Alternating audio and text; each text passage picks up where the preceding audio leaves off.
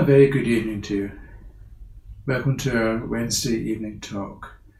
This is part 4 of our series on the liturgical spirituality of Dom Gerard Calvet.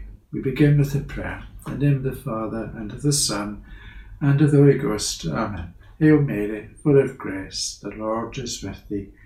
Blessed art thou amongst women, blessed is the fruit of thy womb, Jesus. Holy Mary, Mother of God, pray for us sinners now, and at the hour of our death. Amen. Our Lady, Seat of Wisdom, pray for us. In the name of the Father, and of the Son, and of the Holy Ghost. Amen.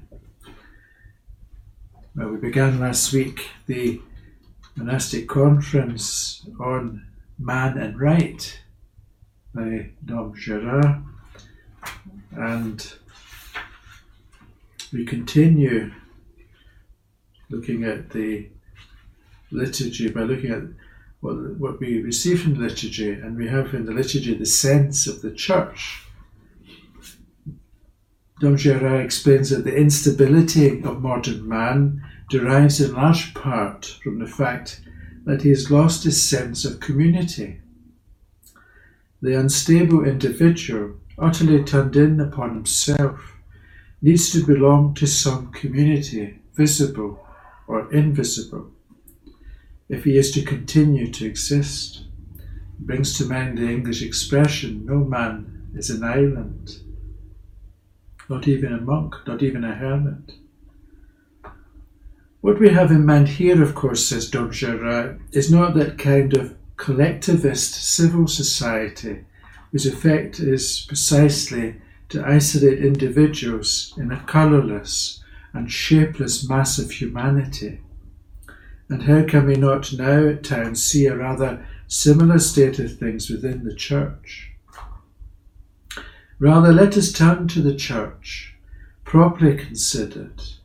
The Church, the bride and the mystical body of Christ, is the most diversified, most highly structured, and most extensively stratified society that exists. From top to bottom, everything in the Church bears the marks of a sacred hierarchy, which stems from its living centre, the Church triumphant, with its celestial hierarchy of angels, and the elect is our true home. And the early medieval painters depicted the whole hierarchy of creatures range in order around the Lamb, their eyes wide open, hands joined in prayer, from the great seraphim down to the souls in purgatory, preparing to ascend and take their place amid the numberless choirs. As all this takes shape in our hearts, then we begin to learn about eternity. That's the Ghent altarpiece or Ghent cathedral, the adoration of the Lamb. You see the angels round the Lamb and the saints in various orders. Beautiful painting and illustrative of what Dom Gerard says here. So we're to take to heart this sort of the structure of the Church, the hierarchy. There is no handbook, says Dom Gerard, no textbook explanation which can open our eyes to the Mysterium Ecclesiae, the mystery of the Church. Only the living parable of the liturgy, with its ordered ceremonial, can give us a sense of the mystery. We see that, don't we? Especially at the solemn high mass, we have deacon, and the deacon, the subdeacon behind the priest. There's a certain structure, there's a certain order, cosmic order, if you like. This is the Abbey of Bec, in Leuven, where St. Anselm came from, as a matter of fact. And Dom Gerard comments that some years ago, the abbot of Bec described how at the end of High Mass, at which there were various Protestant ministers visiting, one of them present exclaimed simply, "I have seen the Church." There's a note here that this took place about 30 years ago, by the time the author had written his conference, during the reign of Pius XII.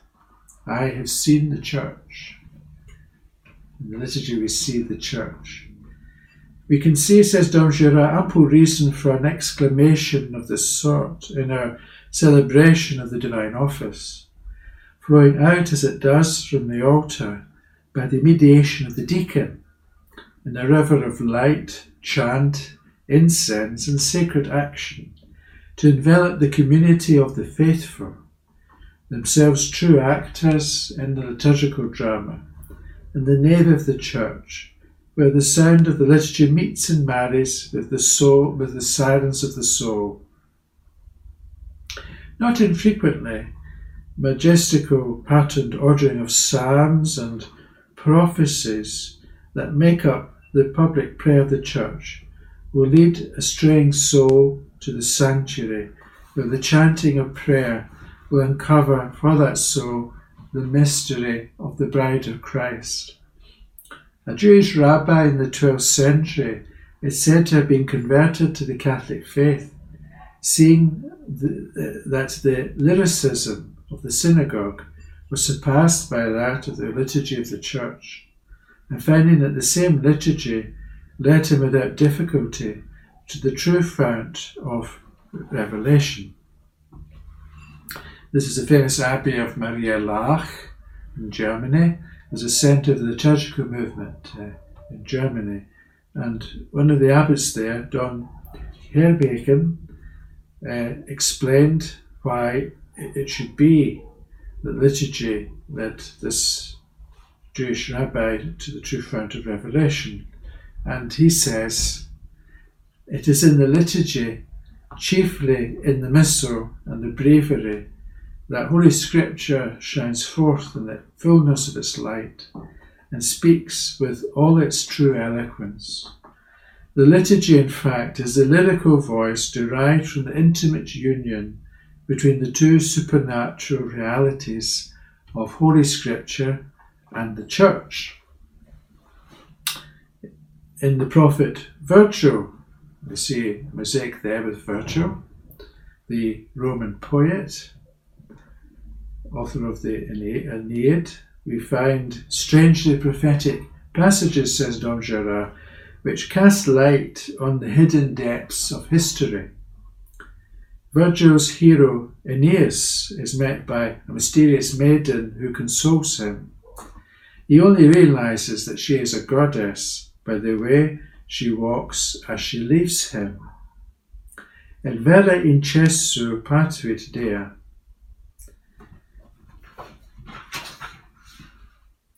And by her way of walking, she was truly revealed a goddess. That's from the Aeneid. What the Church has about her of the supernatural, says Dom Gerard, similar to be apprehended by her way of prayer, a thing of air and sky and heaven, which reveals her true nature even as it veils it. It's interesting that Dom Gerard uses classic example, and as I'm sure you're aware that he cites from a whole range of sources in his discussion of liturgical spirituality. Of course, the fathers of the Church and the Scriptures, the Church itself, the magisterium, and they've got classical sources like Virgil and historians and so forth. So it says, I think the conferences also say something about the man. As a monk, he was extremely well read and learned in various aspects of, I suppose, human learning. And of course, we talk about, don't we, faith and reason, to come to knowledge and love of God. By reason, we can know about God, but faith perfects reason. There's things which we cannot know by reason alone, by observation. But that's an interesting parallel using Aeneas. It's only realised that this woman, this mysterious maiden, was a goddess by the way she walked. In the same way, the liturgy shows us something of the supernatural. It's by the Church's way of prayer, which reveals her true nature even as it veils it. So something which is veiled can reveal as well. This thought leads us to emphasize, says Dom Girard, another of the good things given to us, coming down to us from Christian antiquity. This is a feeling for beauty, inseparable, in our view, from the concern for doctrinal truth. So beauty and truth go together. This is something which we certainly find in the works of various theologians, including Joseph Ratzinger. We may use, says Dom Girard, a photographic image to say that it is beauty that fixes truth. The truth of doctrine is more often betrayed by gradual insipidity of taste than by spiritual error pure and simple. The feeling for beauty is one of the consequences of our human condition, endowed as it is with a sensibility that anchors it in the very midst of the visible world. Plato said that the beautiful is the splendour of the truth. And in return, appropriately, beauty becomes the defender of that order of truth from which it springs. That is why our fathers loved beauty. And here, in the footnote, Dom Girard, he cites the work of Henri Jallier, L'art et la pensée. He said that we must rid ourselves of the illusion that truth can communicate itself fruitfully without that radiance which is natural to it and which we call beauty, without our affirming, at least, where writing and communicating our thoughts are concerned, that the souls to whom God has confided by means of his grace the continuance of his action in the temporal order have a new liberty with beauty. Beauty then is inseparable from truth. It is no matter of astonishment that the inspired writers of the Old and New Testament, says Dom Girard, clothe their thoughts with words of such beauty, and first among these is our Lord himself.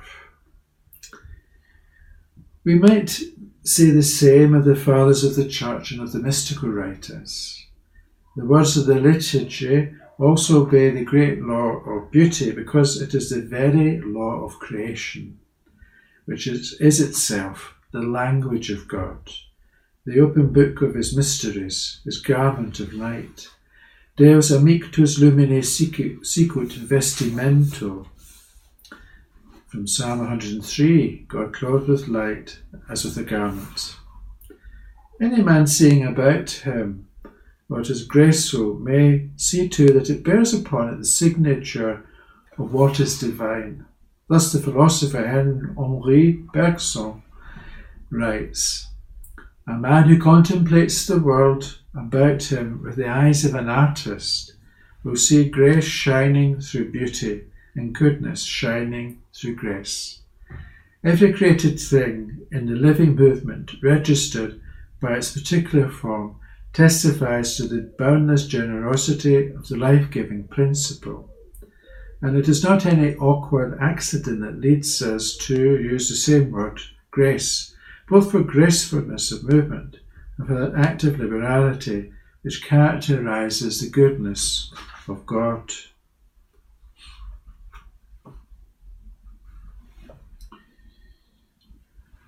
Here we have St. Benedict. In the book of Ecclesiasticus, we find a passage praising those who presided over the destinies of the chosen people. "Let us now praise men of renown," says Ecclesiasticus, "and our fathers in their generations, such as by their skill sought out musical tunes and published canticles of the Scriptures. Men rich in virtue, studying beautifulness, living at peace in their homes. Pulchritudine studium habentes, pacificantes in domibus suis." That's Ecclesiasticus 44, verses 1 to 6. In this text, taken from the first nocturne at Matins in the Benedictine office on the 13th of November, the feast of all the Benedictine saints, the disciples of St. Benedict acknowledge their own forefathers. They understand that the beauty of the prayers of the Church obliges them to live with a certain style and dignity. We know of a young novice, says Dom Gerard, who confided to his father Prior that without the splendours of the divine office to which he had been introduced during his novitiate, he would not have persevered. The gentle, orderly influence of the liturgy as day succeeds day creates a kind of atmosphere in which what can be only called a certain spiritual and bodily deportment, a smiling seriousness, a sense of the contribution of even the smallest actions to the harmony of the whole, a certain way of redress, of speech, a certain way of bending the head, all contribute to make the whole of man's life one continual liturgical act of prayer in the presence of God. We spoke about that, didn't we? I think in a recent talk about divine office, the prostration, the bending of the body at the Gloria Patri, sign of adoration and love and praise of God, and the importance of such symbolism. Paul Claudel, a Benedictine oblate, as he was, says Dom Gerard, has described this all-pervading atmosphere very well, that is, the one continual liturgical act of prayer in the presence of God. How splendid, and here Dom Gerard quotes Paul Claudel, how splendid a thing it would be if men in general worked with each other at their common tasks, in real awareness of what they were doing, under the all-seeing eye of heaven, with an awareness of mutual help, of the ceremoniousness of cooperation with each other, of the praise offered to God by a simple raising of the eyes to heaven, of the delight of interchange with each other. There is something of all this in the Benedictine life. The life of the monk is not only chanting in choir, the returning of thanks and praise for each portion of time that is allotted to him by his Creator. There's also the ordinary round of daily life, awakening, the garden work, the meal eaten in common, together with almost the solemnity of the Mass itself. There are these clothes. One is washing this lamp one lights, and these are profound symbols. The sick man cares for, this visitor who rings the bell. If men in general only attended with greater awareness to the significance of what they were doing, together as they were doing it, then they would find themselves begin almost to think themselves in church and choir. How much love there really is between men without their being aware of it. And how splendid it would be if they were aware of it. The things men do without realizing what they are doing, they should rather do with conscious attentiveness. And then there would be nothing profane left in the world. All would be holy, consecrated to God. Very moving passage, actually. This is from Paul Claudel's Conversation dans les lois et chairs, page 102.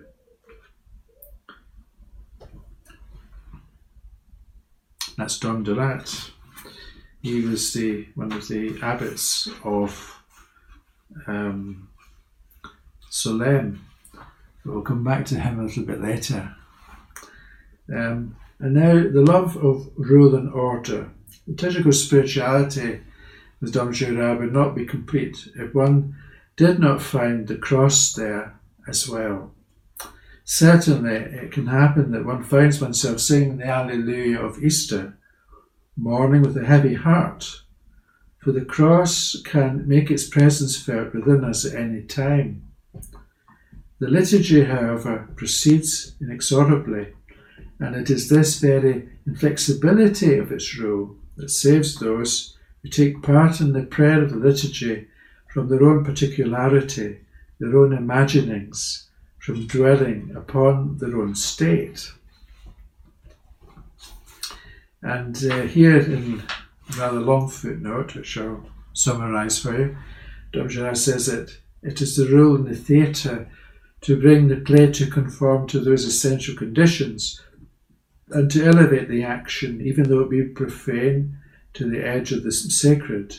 Thierry Molnier, in his Orsi, entitles his 6th chapter, Les Cérémonies Tragiques, the tragic ceremony.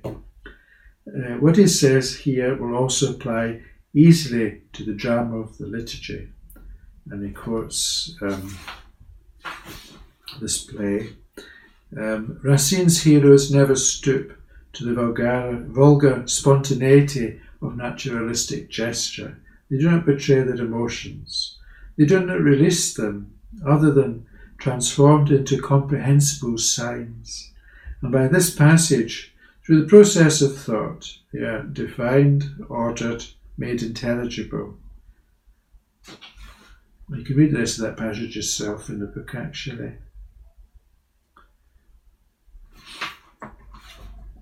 So we continue with Dom Gerard's text.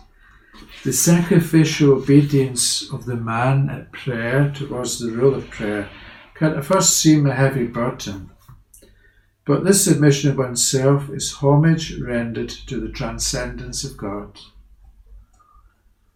It's not to say, of course, that we can't pray about various things in life situations, but we have to pray the prayer of the liturgy and participate in it. We have to praise and honour God, first and foremost. It is truly said, says Dom Gerard, that all great art demands an ascetic discipline, which at the outset, as it were, will save it from itself, from self-indulgence. And here in this section, Dom Gerard really, he's not talking about the kind of spontaneity or so-called creativity in the liturgy, people making the liturgy up as they go along, instead of as something which has been received, and something which should be done, and something which should be handed on to each generation. So it's truly said, as Dom Gerard says, that all great art demands ascetic discipline to save from self-indulgence.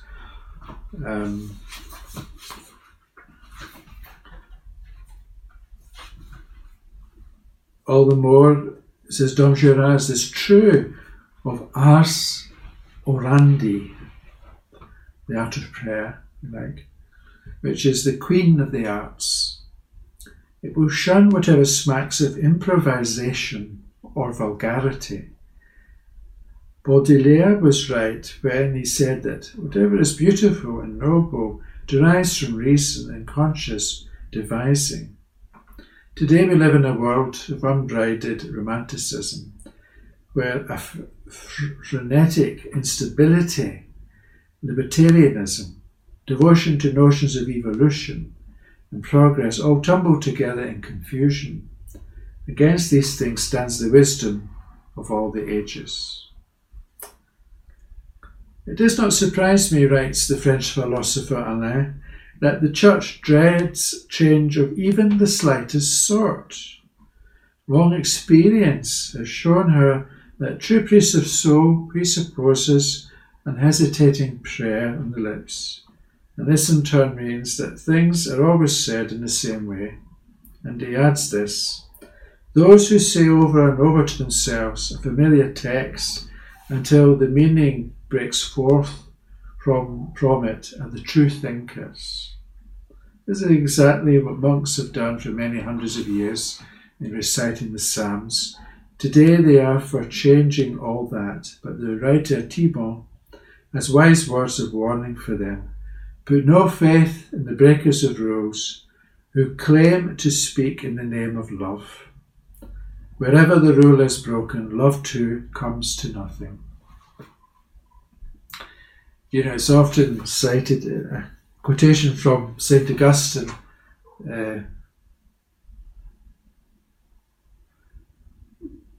love and do whatever you like, as if love is some sort of libertarian notion or inspiration. But then, of course, our Lord said, and I'm sure this is closer to Augustine's meaning, our Lord said, if you love me, keep my commandments.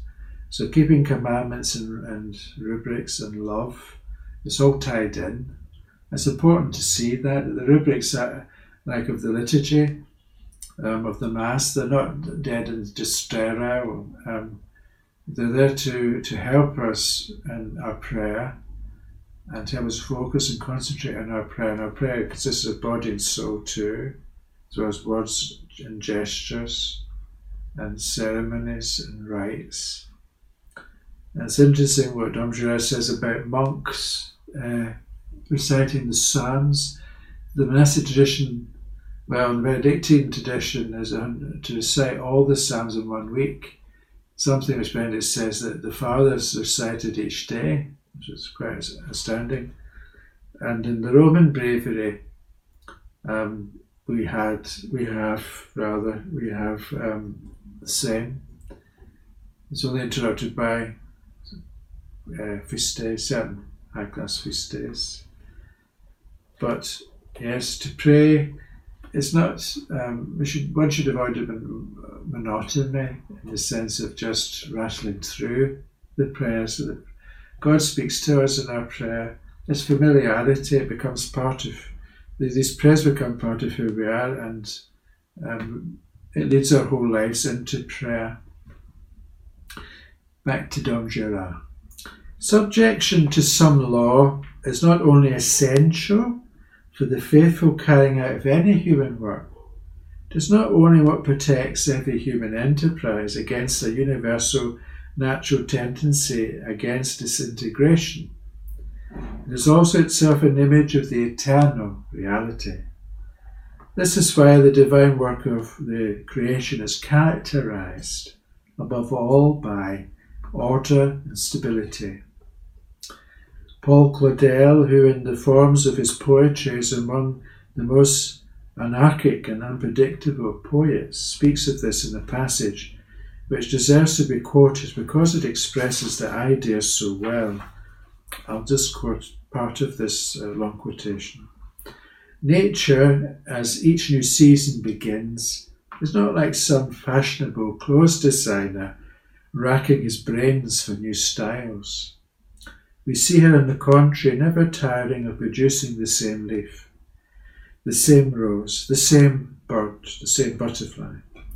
She feels that so great an interest, so great an importance attaches to each of the things she makes that she never ceases to repeat, each one like a child, saying over and over again a word that he has not managed to make us understand. And we see a similar phenomena where religion is concerned. Men of small and superficial spiritual understanding, heretics and modernists, are forever itching to get their hands on things, to change everything so radically. The Church, for her part, remains attached to the unchanging order of her doctrine and her ceremonies, seeing in the words of Genesis that these things are not only good, but very good.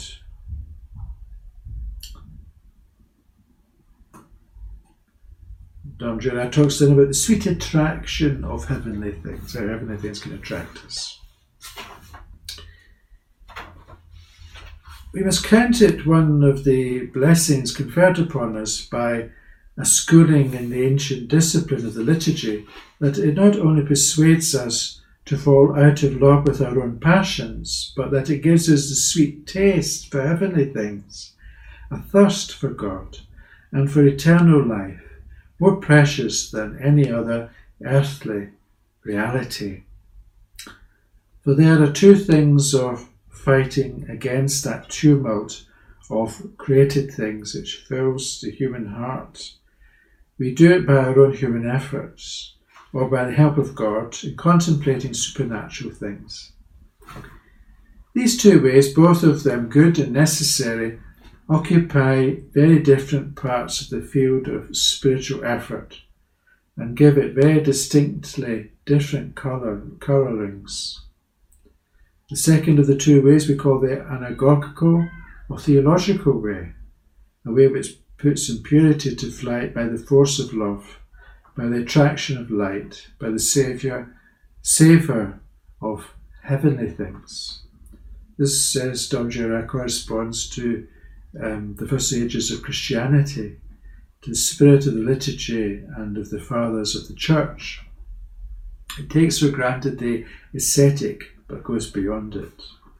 The first way, owing more as it does to the natural operation of the powers of the soul, corresponds to those ages deeply influenced by the humanism of the Renaissance.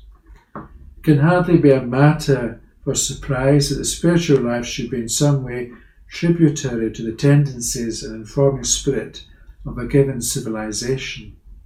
From the 16th century onwards, a certain kind of naturalism makes its appearance in the recommended methods of prayer, where a taste for discursive meditation and introspection dominates, together with a recourse to psychology.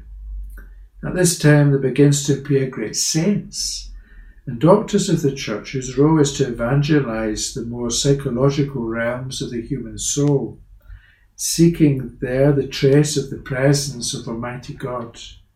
Such was not the intention of the Fathers. So here, remember, Dom Gerard speaking from the point of view as a monk, steeped in the Fathers and Scripture.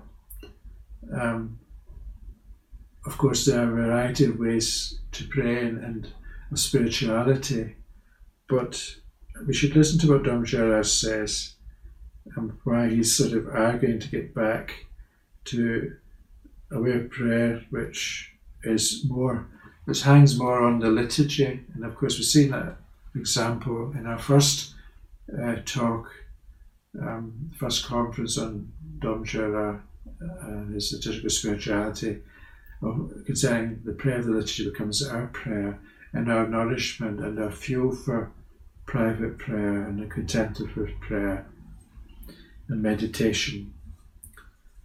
He says that doubtless the struggle against self-love, idleness and sensuality require that considerable effort be allotted to clear away clinging and choking brambles from the path, but that provided the impetus driving on to the goal. What attracted one to the light was none other than the light itself. Modern man asks himself how is the struggle how he is to struggle against the sin of impurity. Our masters in the old tradition of the spiritual life are at one in their answer. By lifting up your eyes to heaven, for it is only the hope of heaven that can give man the courage to labour for it. Indeed, how important is the theological virtue of hope. Hope is, if you like, eschatological. It concerns the latter days, the final judgment and what have you. But we have to have hope in the mercy of God. The rule of St. Benedict, says Dom Gerard. St. Benedict's holding his rule there in a beautiful fresco. I think it's from Subiaco. The rule of St. Benedict, a rule of Christian life since the 6th century, gives a very clear illustration of what I mean, says Dom Gerard. The subject of chastity is touched lightly upon in 2 places with great discretion, and this is all that he said. So in chapter 4, it's castitatem amare, to love chastity. And in chapter 72, caritatem fraternitatis caste impendant. Let the monks practice a fraternal charity with chaste love. Nothing further. On the other hand, St. Benedict, in his rule, treats at length of the search for God, of the imitation of Christ, of prayer, of the chanting of the psalms, of the ineffable sweetness of love, and of the perfect love which casts out fear, as from the prologue of the rule. The experience of 14 centuries of monastic life inclines one to think that the best way of avoiding sin is found less in the direct effort of turning away from it than in keeping one's gaze fixed steadily on God. We do little honour to the divine light and to its power of attraction if we choose some lesser focus for our energies in the fight for sanctity. That's a very useful piece of advice for us all. Keep your eye on the ball. You want to use a football metaphor. Concentrate on the Lord, and that should envelop your whole life. Dom Romain, who was the founder and first abbot of Onkalka, described the high ground of the monastic life as being not the bodily mortification, which of course he practiced, but the service of God, the coming joyfully into his presence by means of the ancient prayer of the Church. And his successor, Dom Germain, gave this advice to his young monks.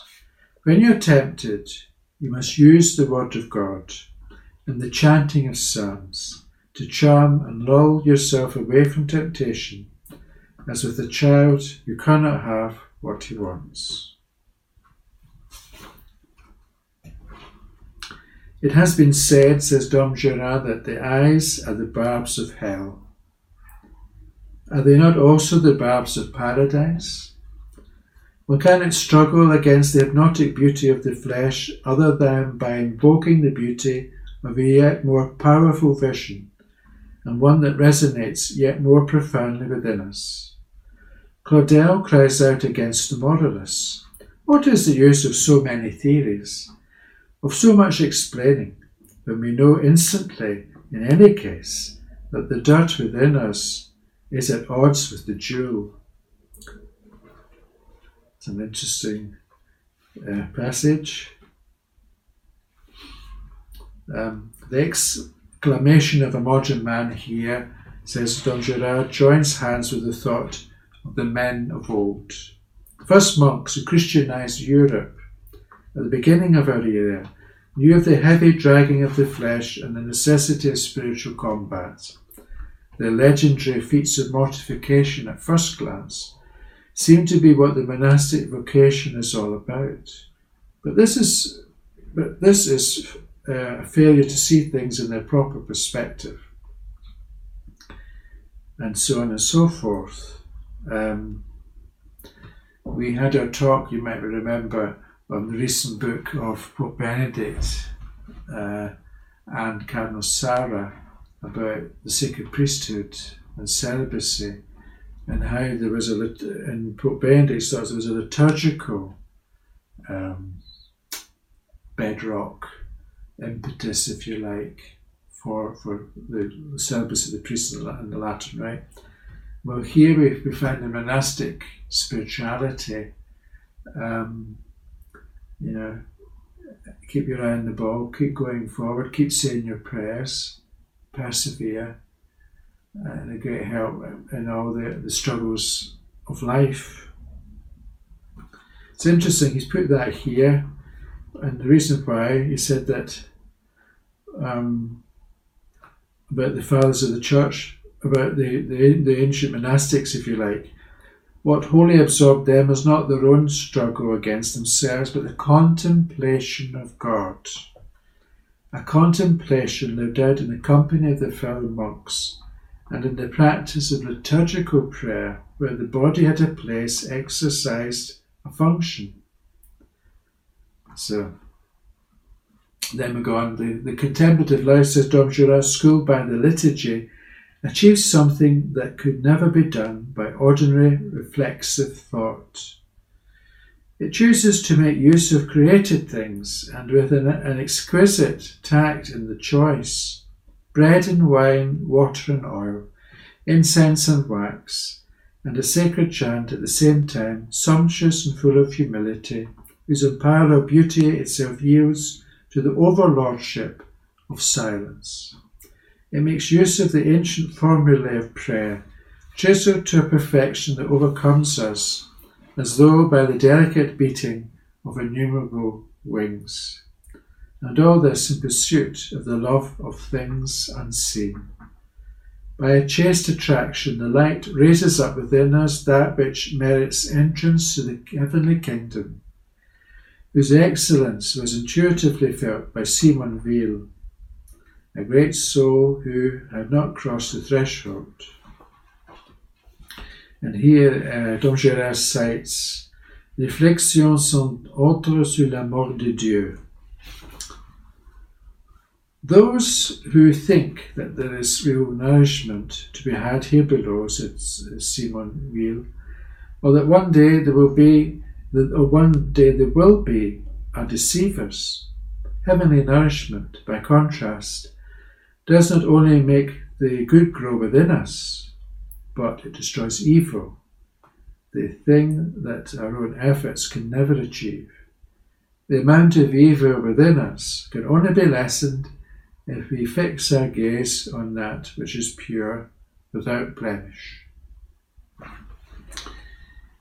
Even without their being aware of it, something will always be lacking to souls deprived of this light. And that was the view of Dom Delat, who we have here. He wrote a very famous commentary on the Rule of St. Benedict, who's abbot of Solesmes. The Church, Delat wrote, has received from her heavenly bridegroom, whose life she mediates and whose mission she fulfills, the sacred mode of prayer, the secret of that supernatural activity which attaches souls to God. If the Christian shies away from this life-giving government, then at once his faith loses something of its vigour and simplicity. Charity cools, devotion becomes merely personal, narrow, petty, confined to the area of artificial and private feelings, to devotional practices of little real import, and to books of devotion of little standing or authority. Then we come back to Dom Gérard. If one were to be asked, what is the most striking characteristic of all those which a filial and attentive spirit will uncover in the prayer of the Church, then one would hesitate between the poetry of the chant, the energy and focus of the influence exercised by the sacraments, the richness and variety of the sacramentals, and of the sovereign remedy of those mysteries which imprint upon our souls the resemblance of our Redeemer. But it cannot be doubted that the character of holiness evident even in the least important rite, the briefest formula, expresses better than all else the divine origin of the institution that we call the sacred liturgy. Thanks to its mysterious complicity with the choirs of the heavenly kingdom, to which it gives access beneath the veil of faith, we are enabled to unite our voices to those of our brothers, whom we do not see, and beneath their gaze in suffering and in joy to serve out our apprenticeship to eternity. And this concludes the conference on right and man, or man and right. So next time, my dear people, we'll have a look at the first conferences in this book, actually, the Sacred Liturgy. And this book is available still to buy. You can buy, for example, on Amazon. It's a great book. It has a lot to offer us in terms of understanding, if you like, the spirit of the liturgy. If I can borrow that phrase from Karl Ratzinger. And next time we're going to look at the sections, the temple of creation. You know, there's a sort of theology of images in creation, prayer and poetry, and also the approach to the heavenly temple. But it's not just creation, we're called to something else, to heaven. and also the subject of angels in our midst. Let us conclude this evening's talk with a prayer and thank God for his graces and blessings, and look forward to seeing you next week. In the name of the Father, and of the Son, and of the Holy Ghost. Amen. Glory be to the Father, and to the Son, and to the Holy Ghost, as it was in the beginning, is now, and ever shall be, world without end. Amen. In the name of the Father, and of the Son, and of the Holy Ghost.